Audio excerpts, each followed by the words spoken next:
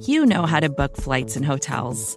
All you're missing is a tool to help you plan that unbelievable travel experience. That's why you need Viator. Book guided tours, excursions, and more in one place. There are over 300,000 travel experiences to choose from, so you can find something for everyone. And Viator offers free cancellation and 24/7 customer support for worry-free travel. Download the Viator app now and use code Viator10 for 10% off your first booking in the app. Find travel experiences for you. Do more with Viator.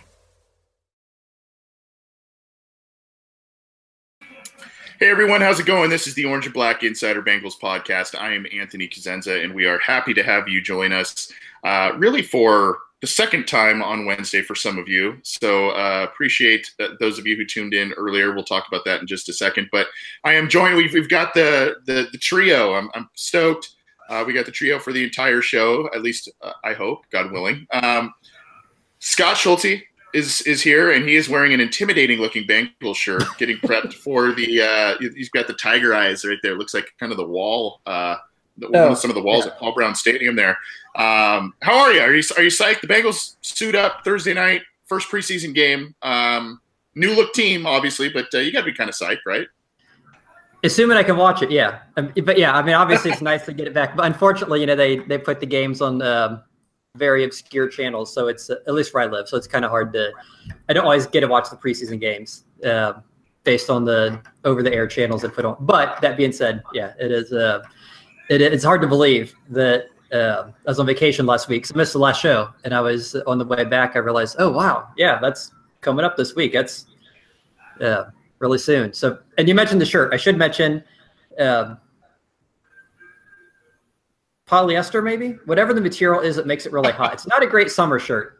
It's like wearing a garbage bag type of material, just not breathable at all. Yeah, it'd be very good for the winter. Which I mean, they play when it's cold, so it makes sense. But yeah, I definitely would not wear this if I wasn't inside. It's a cool looking shirt. I do like it. It is a cool looking shirt, and also wearing a unique shirt. I think I saw on your Twitter account, John. You got a nice little present from, I don't know who it was. Was it Bengals Talk? Is that who it was, or what? Good old Nate from BengalsTalk.com gave me a little care package because I tweeted out that I saw Joe Goodberry at Bengals training camp wearing it. So shout out to Nate. He's a good dude. Nice, yeah. And if you aren't joining us live, it's kind of a cool logo, I guess. It's like an X-ray of the Bengal brain. And if you follow our good friend Joe Goodberry, he's got his Twitter avatar, I guess, is very similar to that.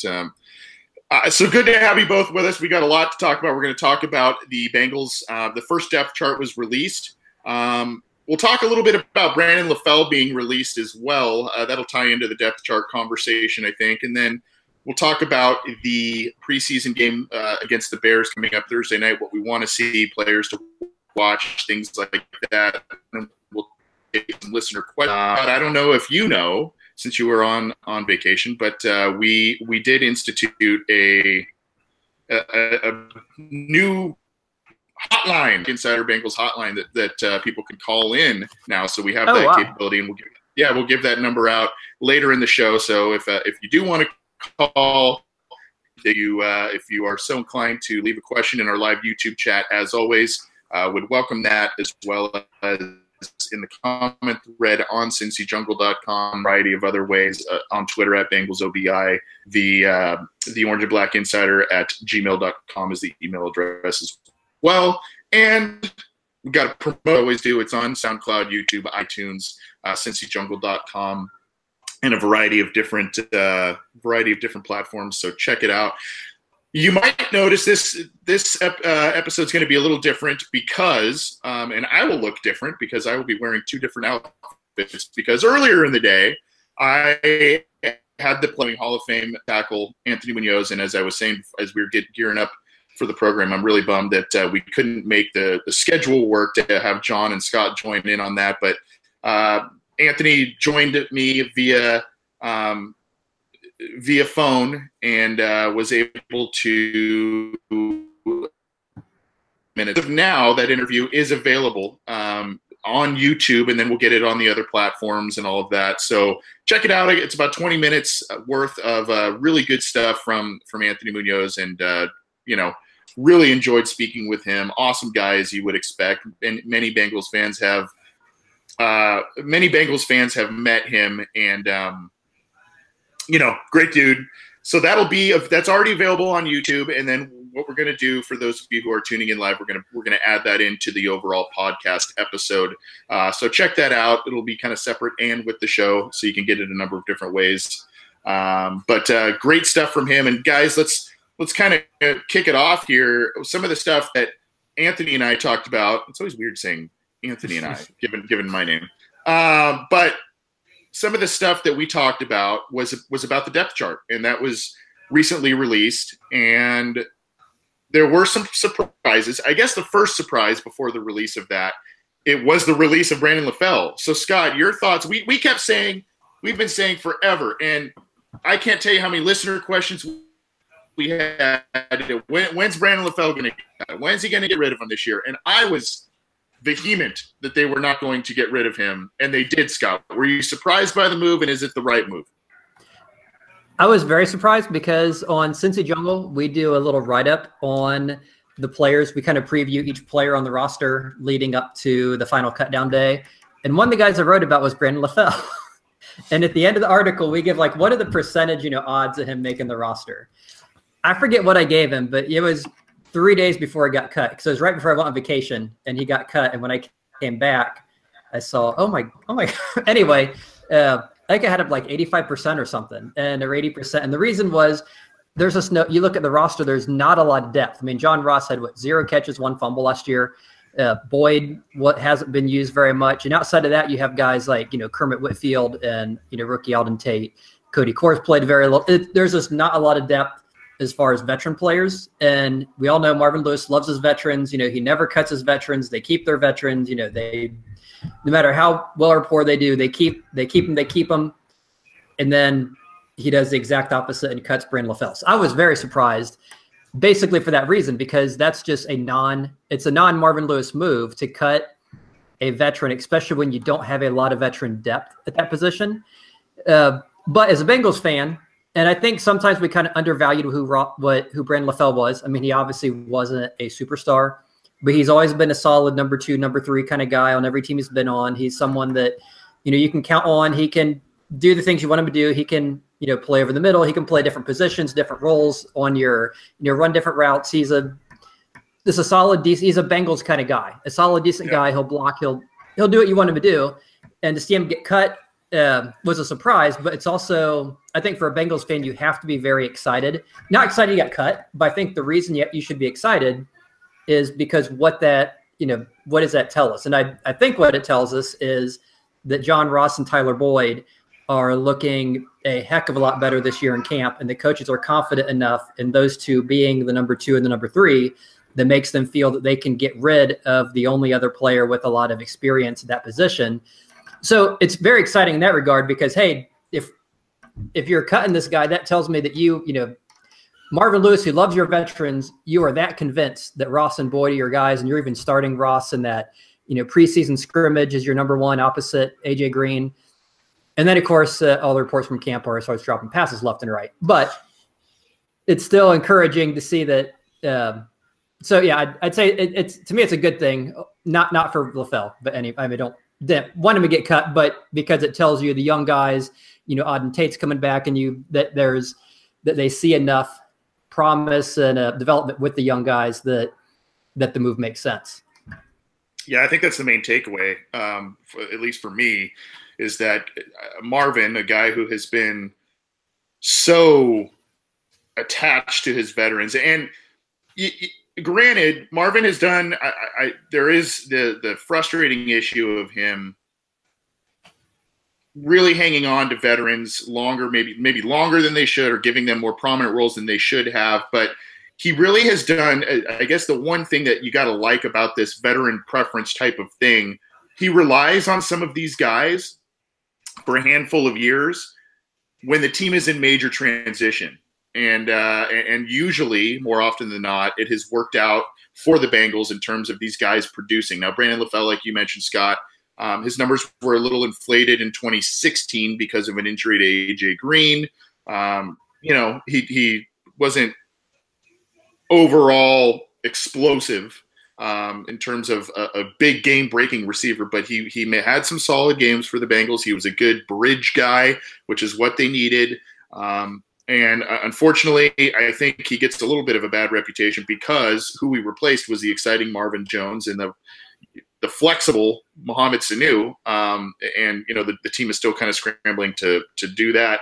I like what you said about, the young guys. You got to, obviously they're making plays and opening the eyes of the coaches at camp.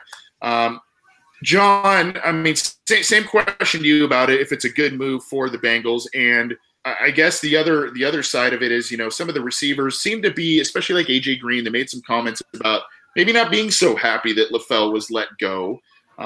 Is that a negative, or is that just, hey, we're sticking up for our friend and he gave us some good games and you got to take it for what it is?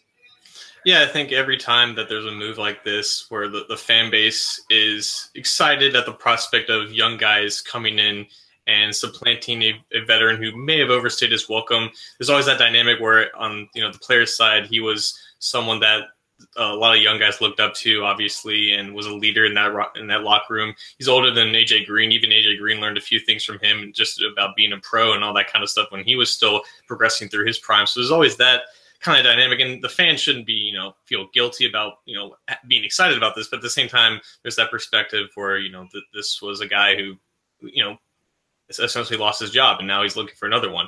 But it's just piggybacking off Scott's point, not only was it a non-Marvin Lewis move to move on from Brandon LaFell, it was a non-Mike Brown move because LaFell had a $1 million roster bonus that he earned, I think, at June 1st.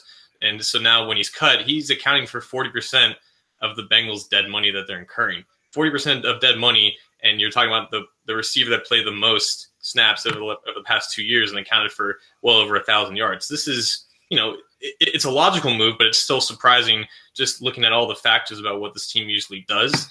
And I think for veterans that kind of overstay their welcome, it's more of the guys that are drafted and developed by the Bengals, more so than guys who may be coming on to their second or third contracts. And maybe that was another reason why, LaFell had a shorter leash than he did. But he definitely doesn't get released if Boyd and Ross don't do the things that they're supposed to do and make the leaps into years 3 and 2 respectively. I think they're going to be fine as long as they stay healthy.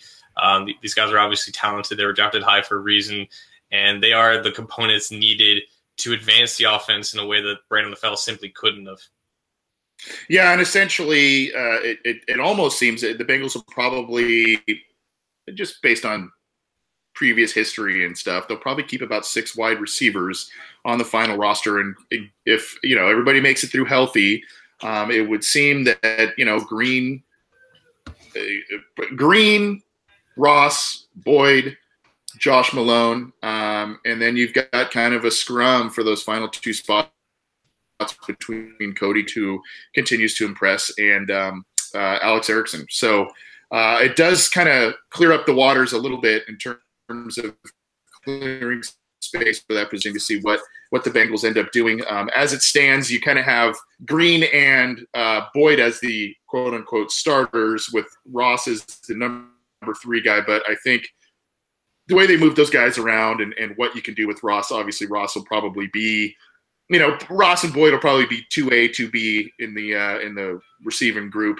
Obviously different skill sets, all that stuff. And then you've got Eifert, who's going to be commanding a lot of passes as well. So interesting makeup in terms of the depth chart to the wide receiver group. Moving on to the running back group, pretty expected. You got Mixon, you got Bernard, and then you got Walton, but there's still a scrum at the end for that possible 4th spot. I think it would seem that maybe a guy like Trey Carson probably has maybe the inside track, but I mean, someone's got to have to play special teams, right, John? I mean, I think. Do you see them keeping even 4, or what do you think? How do you think that plays out? 4 is probably the number, just looking off historical precedent under Lewis. And that special teams guy, I would think, is Mark Walton because of of what he did in Miami. And that was one of the main things that we talked about on the show about, why they were so enamored with Walton as a prospect. And Walton was listed as third on the depth chart, I believe. And I think that was the first lie that I saw on the depth chart, because that depth chart is basically useless in terms of practicality. Walton is mainly taking 4th, 5th, 6th, or at least 4th and 5th reps at running back behind both Trey Carson and Boom Williams. And Walton was listed as third in front of both of those guys. So I think he could get third snaps in the preseason game, and that practice work means nothing, I guess. But at the same time, I think it's a much more tighter race for that final spot. There's Brian Hill, who was here last year, who actually looked pretty good. Obviously, Carson has been here for 3 years. Boom has been here for 2. And Quentin Flowers is that wild card because he's done nothing but impress in practice. He's been taking reps as kick returner, and I think that obviously gives him an advantage of potentially going for a spot. He's only going to make it at running back. He's not going to make it at quarterback, obviously. So I think 4 is the number, and they have 8 right now. So it would be hard for me to see them cutting 5 of those guys, because there is a decent amount of talent behind Mixon and Bernard. But I think obviously Walton, and it'll probably either come down to a 3-way competition between Hill, Carson, and Flowers. And one of those guys will probably end up being on the practice squad. Yeah, interesting note about Walton there about, where he's in on the rotation for the snaps, and that's a good insight you give us from training camp there. I think maybe that's also, the Bengals are probably being cautious. I think Walton has had the ankle injury and had, I think, surgery, right? Kind of this spring or winter. So, obviously that hindered his workout times and all of that. We've talked about that, but maybe they're being a little cautious. I mean, obviously that position gets banged up pretty easily. So maybe they're doing that. But, I mean, I there's no way that I don't see Walton obviously making the final roster if he's healthy and able. But interesting note there by you for letting us know about where Walton is in the pecking order in terms of carries and touches. And, that also, aside from maybe giving him a little bit of a breather, that also may be because, like you said, there's a log jam behind him. They need to see what those guys have to make sure that they keep the 4 best guys on the roster, if that's the way they're going to go. Scott, we have a new, in terms of at least the first depth chart release, there is a new starting right tackle, and that is Bobby Hart. Anthony Munoz and I talked about that a little bit in our interview earlier, and he and I kind of both said, well, I'm not totally surprised that the Bengals like Bobby Hart. They kind of got after him early this offseason. He was one of their first acquisitions in quote-unquote free agency. But, I mean, he's beating out, at least according to the depth chart, it looked like a boy he's behind him. And then Jake Fisher is the backup left tackle, not really mentioned too much in the right tackle. Obviously, he'll be in that mix. But, Scott, are you surprised about Bobby Hart being the top guy at right tackle? And are you convinced to this point that he is the best option of those 3? I'm going to say, surprised, yes and no. I think in one way you kind of have to be surprised just looking at the whole NFL. Here's a guy who Pro Football Focus, we like to mention because it's an easy number to refer to, gave him like a 44.8 last year, which was good enough for 78th among all tackles in the NFL. There's 32 teams, 2 tackles, 64 tackles roughly starting. Some teams rotate guys in and out. So say 60, 70 tackles. You finish 74th. That's not very good. So anyone outside that top 60 or 70 really shouldn't be starting because they're just not very good. So, as a guy that the Giants kind of complained about lack of effort. They seemed to cut him as soon as they could right after the season. They didn't want him returning as bad as their line was. So obviously a lot of people around the league don't think he's that good. So in that, from that perspective, yes, it's a surprise that he is the starting tackle. On the other hand, it kind of makes a lot of sense because part of it is you have to look at who is he competing against. It's not like he's competing against Willie Anderson, or Andre Smith in his prime. He's competing against Jake Fisher, who's coming back from an injury, who had struggled before he had the heart condition, the dysrhythmia. He's competing against Kent Perkins, who's an undrafted free agent, who I think played guard in college mostly. So he's kind of transitioned to tackle. He was a great story last year, but there's a difference between year to year when you get these undrafted guys. How good is he going to be? And possibly Ogbuehi, although they have Ogbuehi kind of listed on the left side. So it's not like he's competing against the greatest of talent. And so I think on one hand, and this is where I think that we're really going to see in the game is I think it's kind of a scary, and I don't want to say that because we like to think the line's better. We kind of fixed a couple of the positions, hopefully. But yeah, unless there's something, unless Frank Pollock was able to work some sort of magic with this guy, and I suppose we'll find out. But all reports I've heard from training camp are that Sam Hubbard's been beating him pretty easily.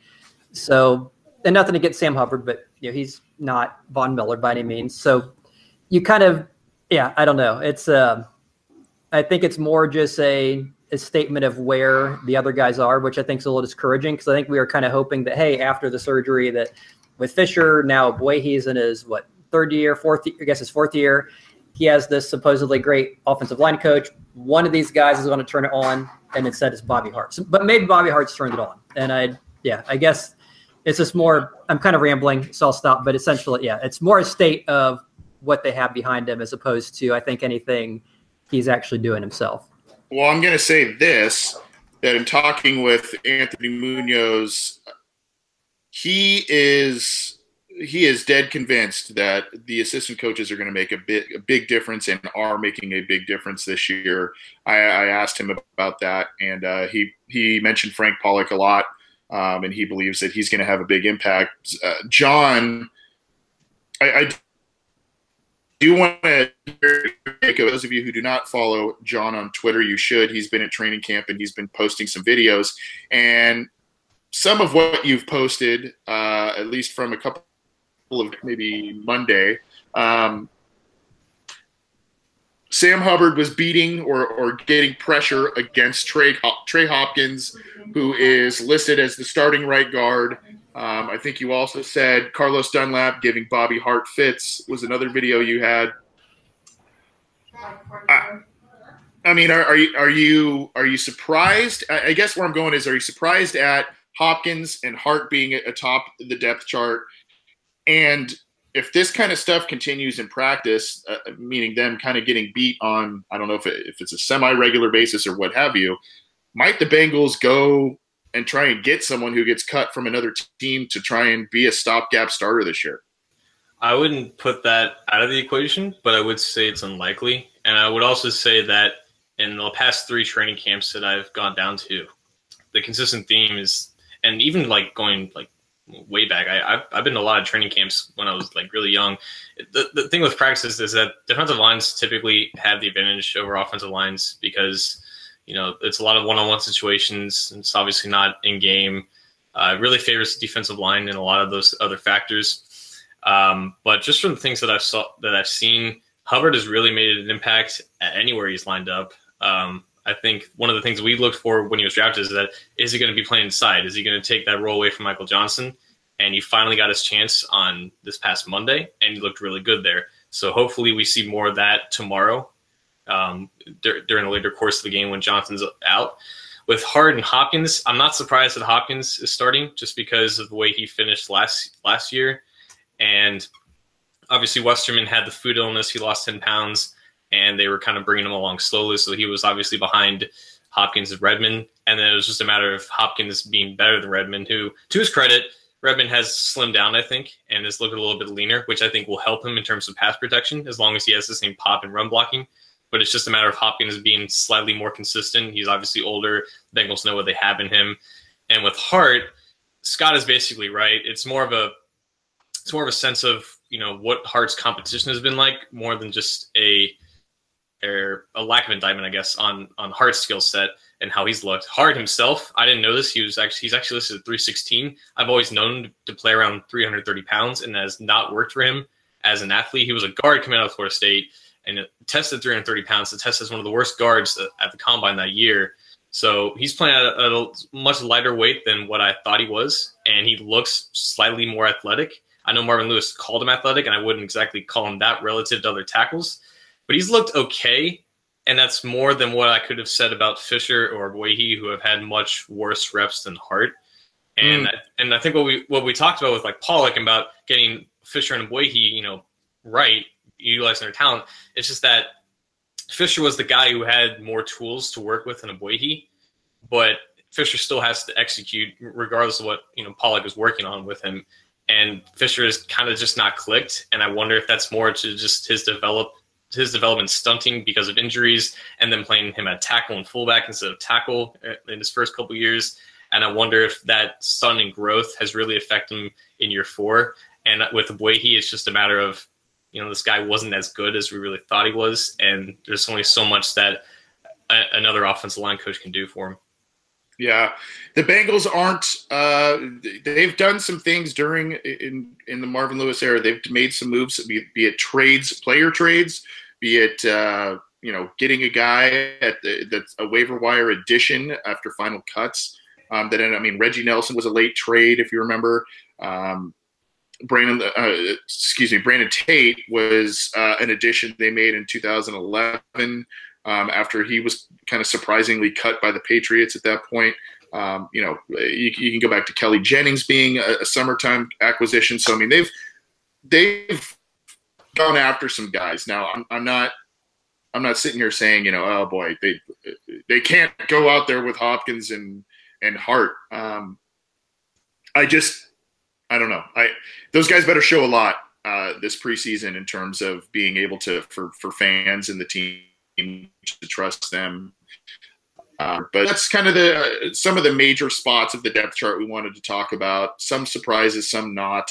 I think obviously the offensive line is going to continue to be a focus this offseason, this preseason, especially right guard and right tackle with Hart and Hopkins leading the way at this point. Now, as we like to rely on preseason game performances to do that, and the Bengals have their first one coming up against the Bears this Thursday night.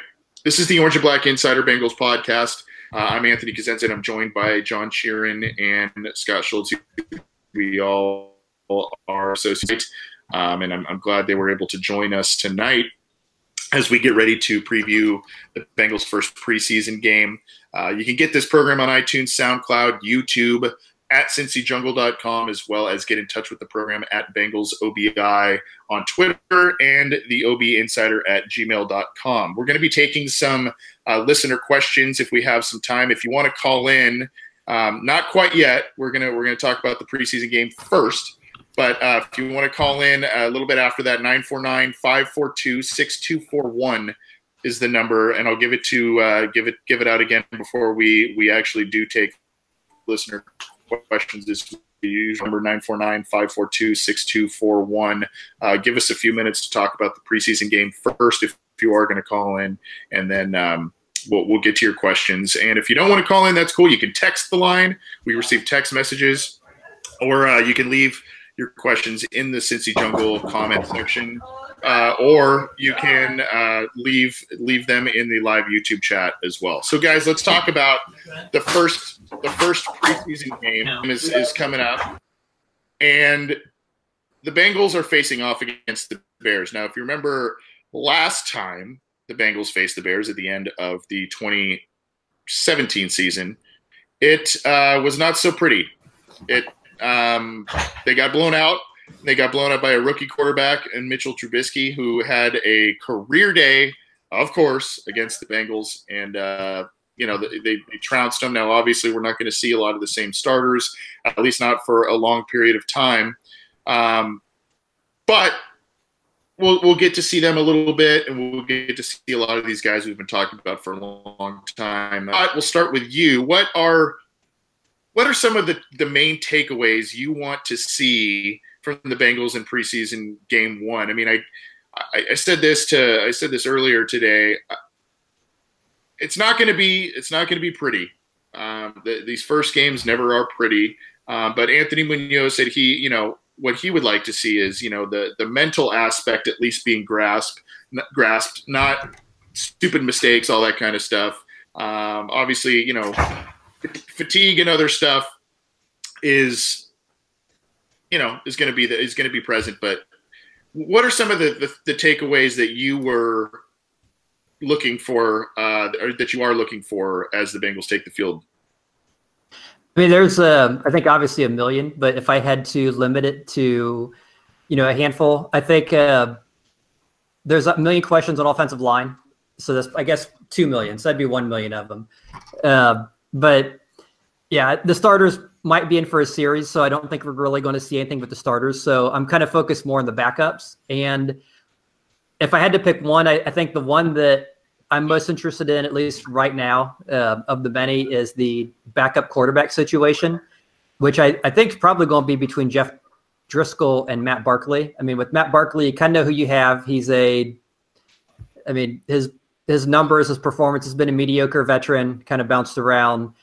He's a guy you kind of hope you don't have to rely on as your backup. But then your other option is Jeff Driscoll. He's the guy that is more athletic. He kind of has the build of a franchise quarterback. He can run. He has a big arm. All the things you want. He's a little older for a guy who's never really taken an NFL snap. He spent a lot of time in college when he was at Florida, and then left Florida, went to Louisiana Tech, and then he's been in the NFL. And they've seen something. I mean, they've obviously seen something in him. They've kept him on the active roster, for a little while. And this is kind of his year. Okay, we've kind of done, everything you can really do with all the time in college, all the time in the NFL. Here's your time to show at the very least you can be our number 2 quarterback. And so to me, that's the really exciting battle of many would be, can he fend off Matt Barkley? It's not like we're asking him to fend off, Andrew Luck or, Tom Brady. We're just, can you, outplay Matt Barkley and get that number 2 spot? And, it's one of those positions you hope you never have to turn to. I mean, you hope Andy Dalton plays all 16 games, which he pretty much has most of his career. I mean, obviously it was the 2015 when he got hurt at the end of the season. And then I think in his first season, he might've missed the very end of the opening game against the Browns, but pretty much he's played every single snap. But if it comes to that, you don't really have a lot of confidence if Matt Barkley is the guy. So you kind of hope that Jeff Driscoll has turned into something. So that's, I think, the one thing I figured both those guys are going to get a lot of playing time. You figure one will probably play most of the first half, one will play most of the second half. They might throw Woodside in at the very end. He's probably more destined for the practice squad, if anything, this year. So I think that's probably my number one battle that I'm looking forward to tomorrow. Okay. So and agreed. And we'll expand on this topic towards the end of the show here, because we did get a listener question in the live YouTube chat that talks about the backup quarterback situation, which is by most reports, and John can maybe corroborate, it has not been very good in terms of the guys playing behind Andy Dalton.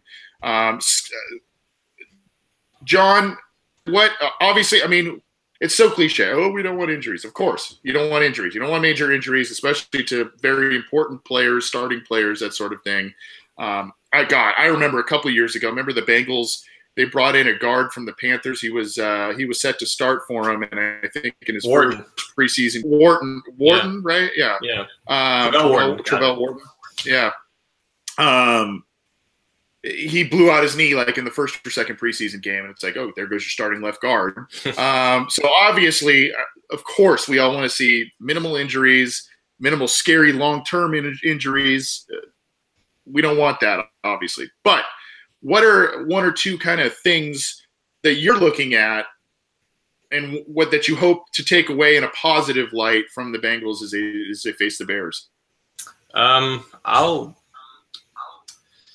So the last year when they played the Bears, they got trounced, obviously, and the biggest part of that was that they could not stop the run. And the Bears possess a killer interior offensive line and two really good running backs, Jordan Howard and Tariq Cohen. Obviously, those guys aren't going to play, outside of one or two series. So that first series, if they're going to run the ball, I want to see Andrew Billings, who's going to start a nose tackle, hold his own because he had an up-and-down game against the Bears last year. I want to see Preston Brown attack gaps like Kevin Minter and Hardy Nickerson couldn't do against the Bears last year. I want to see a force to be reckoned with up the middle in run defense, and just because that was such a colossal weakness on the team last year, and it was the worst part of the defense was the middle of that defense. So the Bears only got better in that area with drafting James Daniels, who will probably play a little bit center, maybe a little bit left guard tomorrow. So that unit has gotten better. Hopefully, I think the Bengals have gotten better there because Billings has improved and Preston Brown is now here, who's going to be more healthy than Minter, and I think he's a slight upgrade. So that first drive, I want to see the Bengals stop the run on defense because I know that their secondary is competent. I know they have 3 good pass rushers. We don't know if the run defense has actually gotten better, and this will be a good first test for them for that first couple drives. And obviously the young guys are going to play most of the game. I'm looking at the receivers. Obviously, I'm looking at Erickson, holding his own because he is probably going to make the roster as that backup slot receiver. He's going to be the main guy returning kicks at the moment. I want to see him work well with Driscoll and Barkley. And looking at the backup quarterback play, the backup quarterbacks, they're like Moneyball and for the Oakland A's. Like that whole strategy was, can this guy get on base, right? And with backup quarterbacks, it's can they move the ball? They don't have to do anything flashy or anything, but they just have to, manage the pocket, avoid sacks, and just keep the ball moving. And whoever can do that between Barkley and Driscoll is most likely going to win that job. Last year, it was Driscoll who was, fabulous in the preseason. He had that one juke move against Tampa Bay, and everything that we've seen from Barkley is that he cannot move the ball and he can't complete passes. So whoever can operate the most in the structure of that bland offense that they roll out is going to take that job, and we're going to find out really soon, week 1. The offensive line is what I will be watching. It sounds like, there's a number of different players that are going to be, Boyhe, Fisher. Those guys are still fighting for a potential starting role, definitely backup roles. You've got young Billy Price who's in there, who's going to be, who's he may get a little more time than other guys on the line just because he's young and kind of getting used to the system. So I'm looking for that, but I'm also looking for the just kind of the offense to kind of what you both have said with the backup quarterbacks, move the ball, get points on the board. The last few preseasons when Dalton's in there, they're not moving the ball very well. Part of that has to do with the offensive line not holding up. They're not moving the ball well. They're not putting points up. I get it's preseason, but I kind of want to be greedy because this offense has been so vanilla and so bland the past 2 seasons that I want to see them do some things in terms of getting into the end zone, scoring some points, and doing that. I do agree, though, that the run defense and the backup quarterback battle that you guys both mentioned are very critical. And John, I believe it was Michael Myers who agrees with you in the YouTube chat, saying we would like to see how we hold up against the Bears running backs. That run defense last year for the Bengals was atrocious. In that game, they were especially atrocious. So obviously I'll be looking at that. I guess the guys that I will be, and I'm going to ask you guys next, but the specific players I'm going to be watching the most. I'll go with Matt Barkley because he's currently the backup quarterback, and he's probably going to get some extensive work, I would think. I'll keep my eye on John Ross. He probably won't play too much, but just kind of see what he looks like against some NFL talent, I guess, because we didn't really see much of it at all last year, preseason or otherwise. But I'm also going to keep my eye on Jesse Bates, and Jesse Bates was a guy that he kind of came in and he's been touted as this turnover machine. They spent a 2nd-round pick on him. They're trying to find ways to get the 3 safeties on the field. And for some reason, and maybe it's just me, I have not heard much about him at all in training camp in terms of making a bunch of plays, creating those turnovers. And so I'm really interested to see what he will look like in the Bengals' new defense under Teryl Austin. John, give me maybe two or three players that you are looking at that you'll be specifically watching in this first preseason game. The 5th-round cornerbacks in Devontae Harris and Darius Phillips, they have primarily been on that 2nd or 3rd team with Kavari Russell at cornerback. Phillips has mainly been in the slot. Harris has mainly been on the outside with Russell on the other side. I don't know if Anthony Miller, the Bears receiver, is going to start tomorrow. He might be with the 2nd team, but that could be a matchup between Harris and Miller or Phillips and Miller that I'm really interested to see because Miller has had a great camp with Chicago. He's a great route runner, and how just any cornerback handles him is going to be really fun to watch just because he's a fun player. So, and just going off of what you said about Bates, the whole rest of the secondary, because they typically keep 9 or 10. We know who the 5 starters are going to be, but we don't really know who those 4 other guys are going to be. Like, it could be Brandon Wilson, could be still Josh Shaw, it could be the undrafted Trayvon Henderson. So just watching these young guys in the secondary fight for those jobs, specifically with Harris and Phillips, because maybe only one of those guys makes the roster. Just seeing how those guys do now when the lights are on is going to be really fun to watch. Yeah, and kind of just real quick, kind of going back a little bit to the depth chart discussion, were you surprised to see Shaw listed as a safety? Guy at both of those, at both cornerback and safety. He's kind of been, he's an athletic guy, but I just, for some reason, it hasn't fully clicked in terms of finding a true niche in the NFL. And were you surprised to see him listed as a safety? Kinda, but not really, because he played mostly safety last year. But it doesn't do him much good, because besides Shaw, the safeties are stacked, and there's going to be at least 4 guys who are locked for the roster besides Shaw. So if he were to make it as a safety, they would have to carry 5. But obviously he has that versatility of being both a safety and coming up and being a nickel cornerback. But even if he's that, then he's probably the second or third guy behind Dennard and Darius Phillips, and you have to challenge him. So Shaw is definitely, in my opinion, on the outside looking in. And I think he has a worse chance of making the roster right now at safety than he would be at cornerback, because they are dealing with a couple injuries at cornerback with Tony McRae and Sojourn Sheldon. And they brought in a guy in CJ Goodwin, but I don't think they're going to expect much of him. So it's kind of interesting how they're officially listing him at safety, even though he's played exclusively safety in training camp. I'm surprised they just haven't moved him back to cornerback with all those injuries that have occurred there. Yeah, the Goodwin signing is very interesting, because that guy was like a wide receiver. He's gigantic. I think he's like 6'4". Very, very limited defensive snaps in college or the pros. But obviously the athleticism is there, and I think the Bengals like that. So, I mean, he's got a major hill to climb up, but interesting dude to say the least. Scott, give me 2 to 3 guys specifically that you'll be looking at this. And we've got a 4th host. I love it. Some guys that you're looking at as the Bengals take the field for the first game this year. Okay, and this, if I apologize in advance if this is repeat of some of the stuff John said.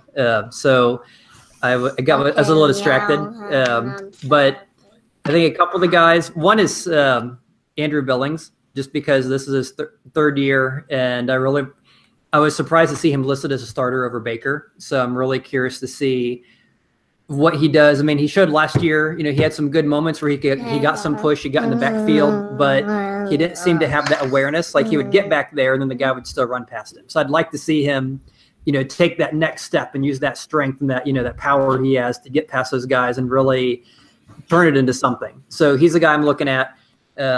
Another one's kind of 2, I guess, is the Sam Hubbard, Carl Lawson, our younger edge rushers. And I would say Willis, but I really haven't heard much from him so far in the preseason. Hubbard, because at Ohio State, he was one of these guys, he was decent, but he didn't seem like, and he was no Joey Bosa. He was a guy you watch, he's an effort guy. He was good against the run. He could get, pressure now and then. But everything you hear from camp, it's like, and it could be the tackles he's going against too. It's like, wow, like this guy seems, sounds like he's pretty decent. So I want to see him go against another line and see, is he as good as we've seen? And then same with Carl Lawson. Now he's in year 2. I want to be able to see how they use him. Let's see that last year wasn't a fluke. Let's see that he's getting pressure this year. Let's see, do they line him up actually on the edge? Are they going to use him a little more? Are they going to keep him in this like outside linebacker role they said he was last year? Where exactly are they going to play him? And then the other one I'm kind of curious about, and actually it's 2. I would say Billy Price, but I've already said one Buckeye, so I'm going to go with a different guy. I'm going to go with Drake Kirkpatrick. Just because he's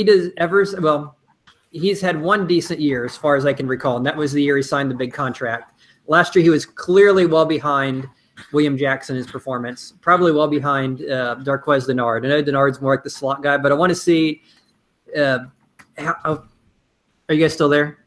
Yeah. Okay, we had some buttons pushed accidentally. Okay, there we go. Okay. There we go. So anyway, for those of you who don't have video, I just had to move the mouse to the ear. Well, okay. Sorry. What was I saying? Yeah. Okay. Drake Kirkpatrick, because he just has not seemed to play very well. He had a couple big plays a couple years ago, but outside of that, he just doesn't look like the guy you want. He has the length, he has the speed, but he just seems to get burnt on a regular basis. And I just want to see, do we have a number 2? It's obviously not Shaw because they put him at safety. Dennard I'd like to see if they would give him a chance, or if they have someone else, sitting there that they think can be that number 2. And I assume it's going to be Kirkpatrick all year, but if it is, I'm sure hoping he shows more than we've seen so far. Yeah, I think Dre Kirkpatrick's been kind of boy of late, and somewhat rightfully so from the fans. But I don't think we're going to see a lot of those guys for very much time, unfortunately. This game, I think that's more the dress rehearsal third game deal. But yeah, I mean, especially with William Jackson now being touted as the Bengals' best corner and all that kind of stuff, it is going to be interesting to see how Dre Kirkpatrick, I guess, rebounds or whatever. And if you didn't know something about my co-host, guys, it is that they can multitask with a lot of different stuff in their respective homes. So kudos to you both, because you've had some distractions and you guys have still brought it. I love it. This is the Orange and Black Insider Bengals podcast. I'm Anthony Cosenza, and I'm joined by John Sheeran and Scott Schultze. Appreciate them jumping on. We're going to take a couple of listener questions here and get out of here. You can call or text us if you want to do that. 949-542-6241. We'll be taking calls here for the next couple. If you want to do that, totally cool. We did get some questions, or a question, in the live YouTube chat, so we'll get there. Or you can tweet us at BengalsOBI to have your question be read on the air. Again, this program is available via SoundCloud, YouTube, iTunes, on CincyJungle.com. And get the program. Subscribe to our channels. Appreciate it. Let's go with Kenneth McClendon Jr. And John and I talked about Kenneth. Scott, I don't know if you heard, Kenneth's father is Skip McClendon, the old Bengal who played for the team in the late 80s and early 90s and whatnot. So yeah, he was on their Super Tecmo Bowl lineup. Yeah, and so we're gonna and thank you, Kenneth. He did shoot me some information on how to reach out to his dad, and we're going to try and get his dad on the show as well. So that was really cool. But he's also an ardent listener of the program, and we're stoked on that. He wants to talk about the backup quarterback position a little bit more. He says, let's say Andy goes down. Are we confident in any of the backups? And is there anyone out there that we can bring in instead of what the Bengals currently have? Scott, I guess I'll kick it off with you on thoughts about Kenneth's question there. I'll start with the second part. Is there anyone they can bring in? I think there definitely is one name who's been thrown around a little bit, is Teddy Bridgewater, because the Jets have 3 quarterbacks. They signed him before they drafted your boy from USC, Darnold. So they have Darnold.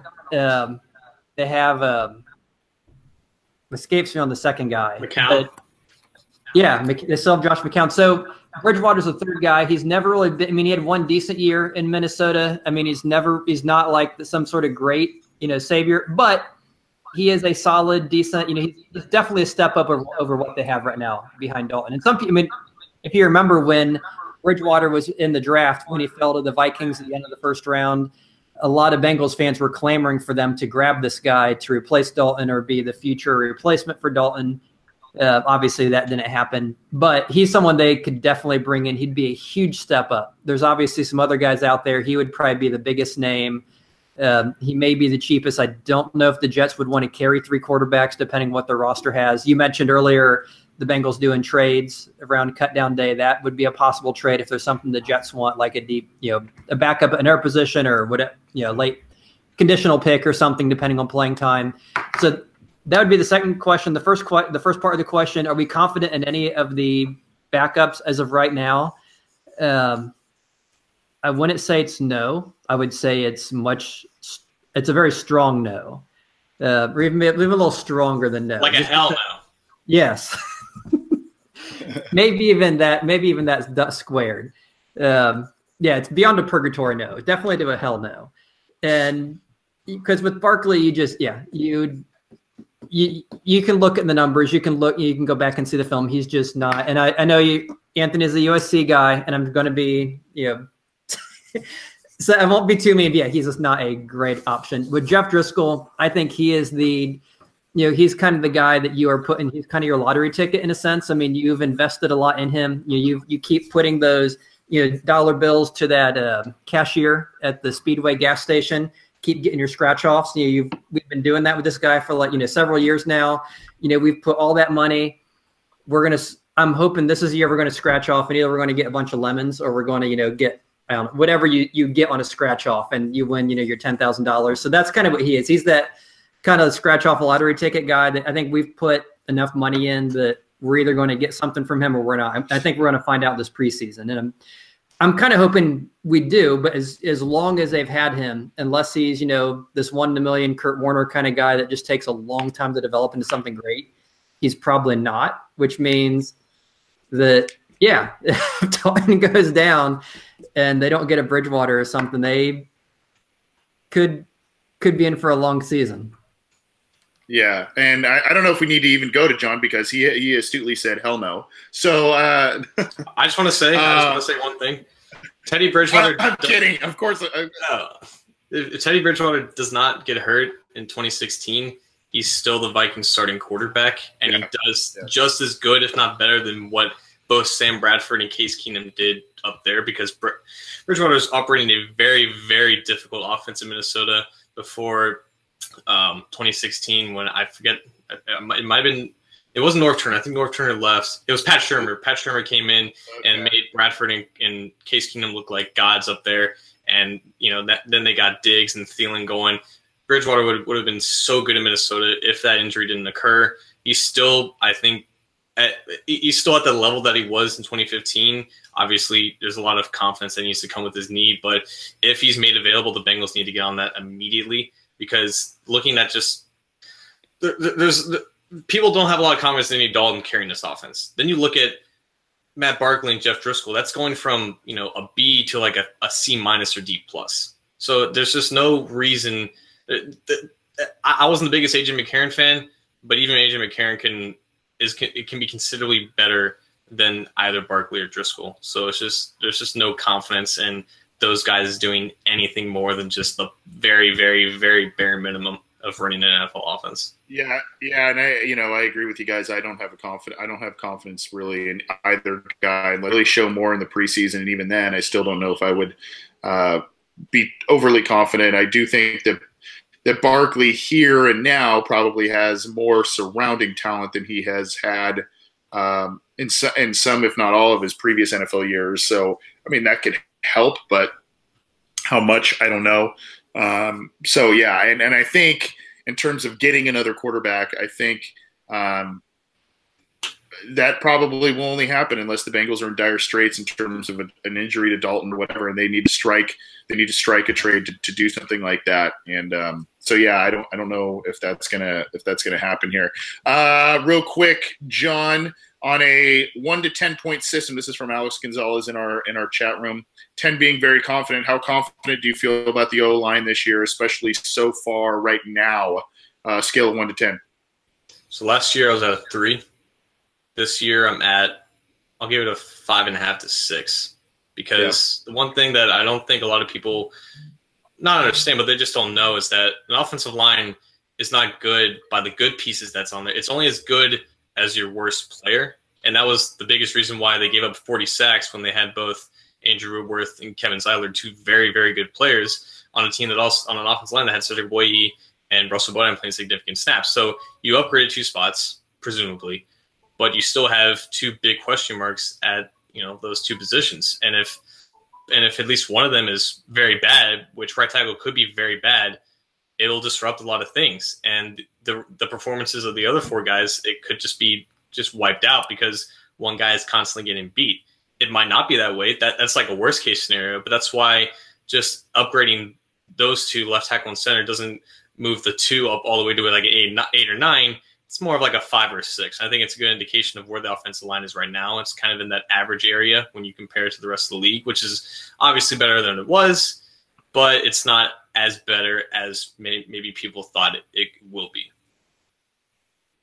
We had a call. We'll try and see if we can get that caller back there. Scott, if you are there, your scale of 1 to 10 on the Bengals offensive line, both overall outlook this year and where you sit right now. I guess where I sit right now is in the kitchen, but as far as your first question, if the 2015 Scott, if you could hold that thought real quick. I apologize. Okay. We're getting a call here, and I want to get this person on the air here. Andrew Seiler. To accept, press 1. To send a voicemail, press 2. Hi, who's this? Hello? Hi, who's this? Hey, my name's Andrew Seiler. Oh, Andrew, how you doing? Good. How are you? This is great, man. Yeah, we've got a number out now, so we're kind of official. And I know you've been in our live chat, and John, I forgot to tell you, Andrew, Andrew did your great work earlier, but yeah, I've been following his active stuff. Yeah. Sports or whatever it is. Mm-hmm. Awesome. Well, what question do you have for us tonight, Andrew? So I don't know if you guys have answered this before, but I just want to know if you guys think that that Dalton will succeed more, and not just Dalton, just the whole offense will succeed more in Bill Lazor's new offense, or if it would have been a better idea just to have Bill Lazor kind of re-implement the same offense that he implements the offenses that Dalton's been used to in the past. Kind of what he did last year. Or do you think it's a better idea that he just started over? All right. Well, we're going to take your question. We'll get you off the air here, Andrew. But thanks for the support for the show. Thanks for tuning in, and thanks for the call. You can call in every episode if you want, and we'll try and get you on the air. All right. Thanks, buddy. Appreciate it. See ya. So, John, were you able to hear Andrew's question there? Yeah. Okay. It's a good one too. Yep. Go for it. So what he was alluding to is that why doesn't Lazor just do the same things that Hugh did in 2015 when everything was great?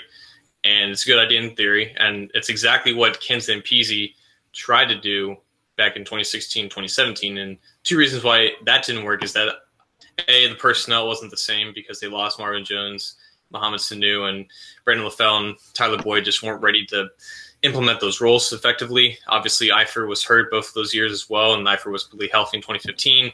So you couldn't exactly replicate the same offense when the personnel wasn't there. But also, the offense worked under Hugh because Hugh was calling the plays, and it was under his direction. And, another offensive coordinator can look at that playbook and try to replicate it, but if it's not from the primary source, it might not always work. And that's why, offensive coordinators and play callers, they kind of have decently large egos, and they're like, yeah, maybe I'll do this my way. And, if it's going to succeed, it's going to be because it's my concepts, it's my playbook and all that stuff. And I think Zampese tried to put his own spin on a couple of things. And obviously he just showed he wasn't competent as a play caller, even if he tried to replicate what Hugh did. And I think it's good that Lazor is using his own concepts and using his own spin on things, because I want whatever is confident of both Dalton and the play caller. And if Lazor has talked with Dalton about how the direction of this offense and the adjustments that he's going to make, I'm confident in, because Lazor obviously knows Dalton. He's been with him for a couple of years, and he has experience as a play caller, unlike Zampese. So I'm confident with him bringing in a new system. A Chip Kelly disciple, Lazor is. He's doing a lot of things that the traditional Air Coyle is doing, and I think that really fits Dalton in the same ways that it did under Hugh. But I just like, I like the new direction. I don't like – I would prefer it this way, because I've seen another offensive coordinator try to replicate what Hugh did, and it just wasn't the same because it wasn't Hugh calling the plays, I guess.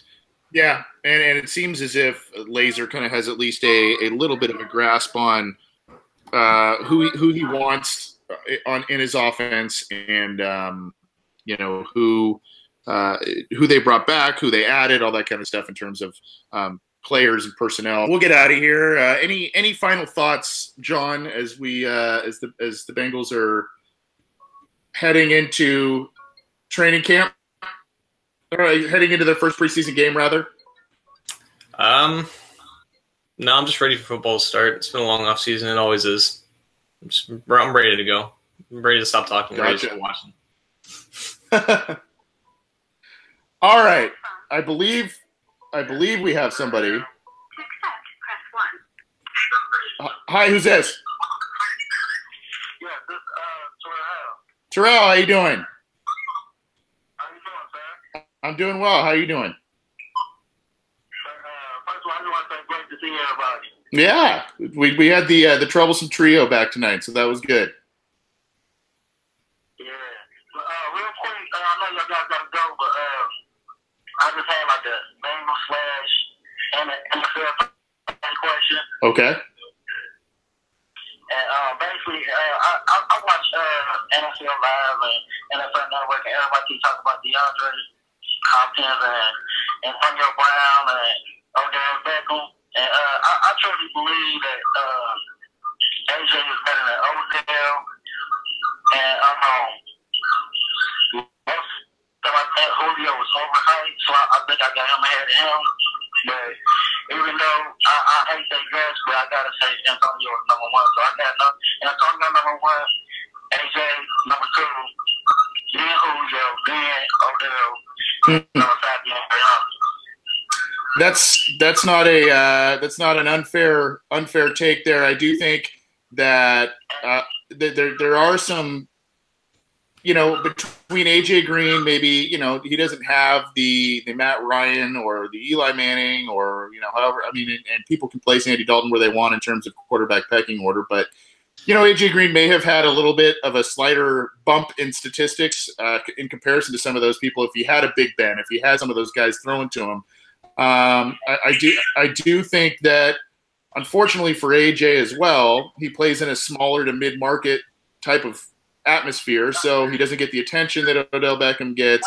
Unfortunately, the team has not been as successful as the Pittsburgh Steelers, especially, winning postseason games and all that stuff when Antonio Brown's been there. So I think a case is to be made there. I do think another name that a lot of people overlook, again, because of quarterback issues, is DeAndre Hopkins. John, any thoughts for Terrell before we get him off the air here and close up shop?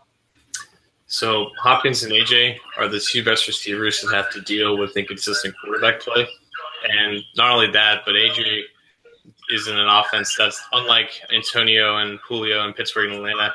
They don't find creative ways to get him the ball like those two get, and that's why they end up with well over 100 receptions a year and much more like yards after catch and stuff like that. And consistently, AJ is below in terms of, guys with over 100 targets, but below in deep target efficiency because his quarterback is just less accurate going down the field compared to Matt Ryan, Ben Roethlisberger, and that stuff. And I've always felt, not bad, but there's definitely a sense of both Hopkins and Green being underrated, where production just doesn't tell enough about their true talent because their surroundings aren't as favorable as the top two in Julio and Antonio. And I still think Julio and Antonio are 1 and 2 because they're that talented, but they're also 1 and 2 because of their surroundings and their supporting cast. Yep, good take. Thanks, Terrell. Thanks for calling in. Sorry we had to squeeze you in. All right, you as well. Appreciate it. We're going to close up the phone lines now for the rest of the evening and get out of here. John mentioned that he's just ready for some actual football, and I think we all are. And I think we're ready to see a different Bengals team that we've seen over the past couple of years. I don't know if we have Scott back. Scott, are you there? Okay, I don't think we have Scott anymore, but that's okay. We are going to get out of here. We're excited for the Bengals' first preseason game tomorrow night, Thursday night, against the Bears.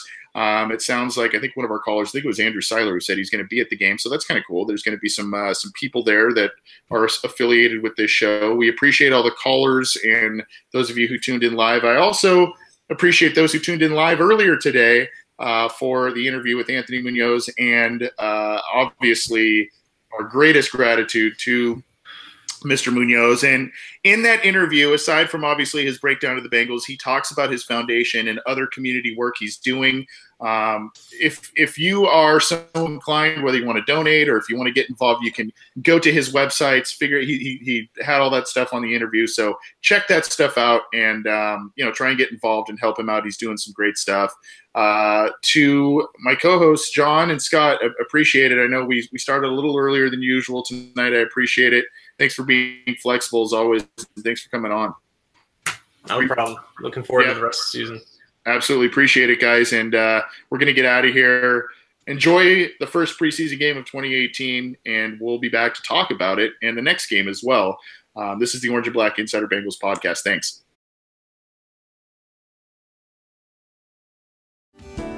Hello, I'm Spencer Hall from SB Nation, and I want to tell you about my new show, It Seemed Smart. It Seemed Smart is a show about people doing things that, for some reason or another, seem smart at the time. Those things might include doing a little cocaine and driving a bike up a mountain. Or, I don't know, maybe racing 100 miles per hour across the country in the middle of the night with no one's permission. Or even stealing a bat from an umpire's room in a Major League Baseball park. Check it out, and if you like it, tell a friend. I'm Spencer Hall. Don't do anything smart.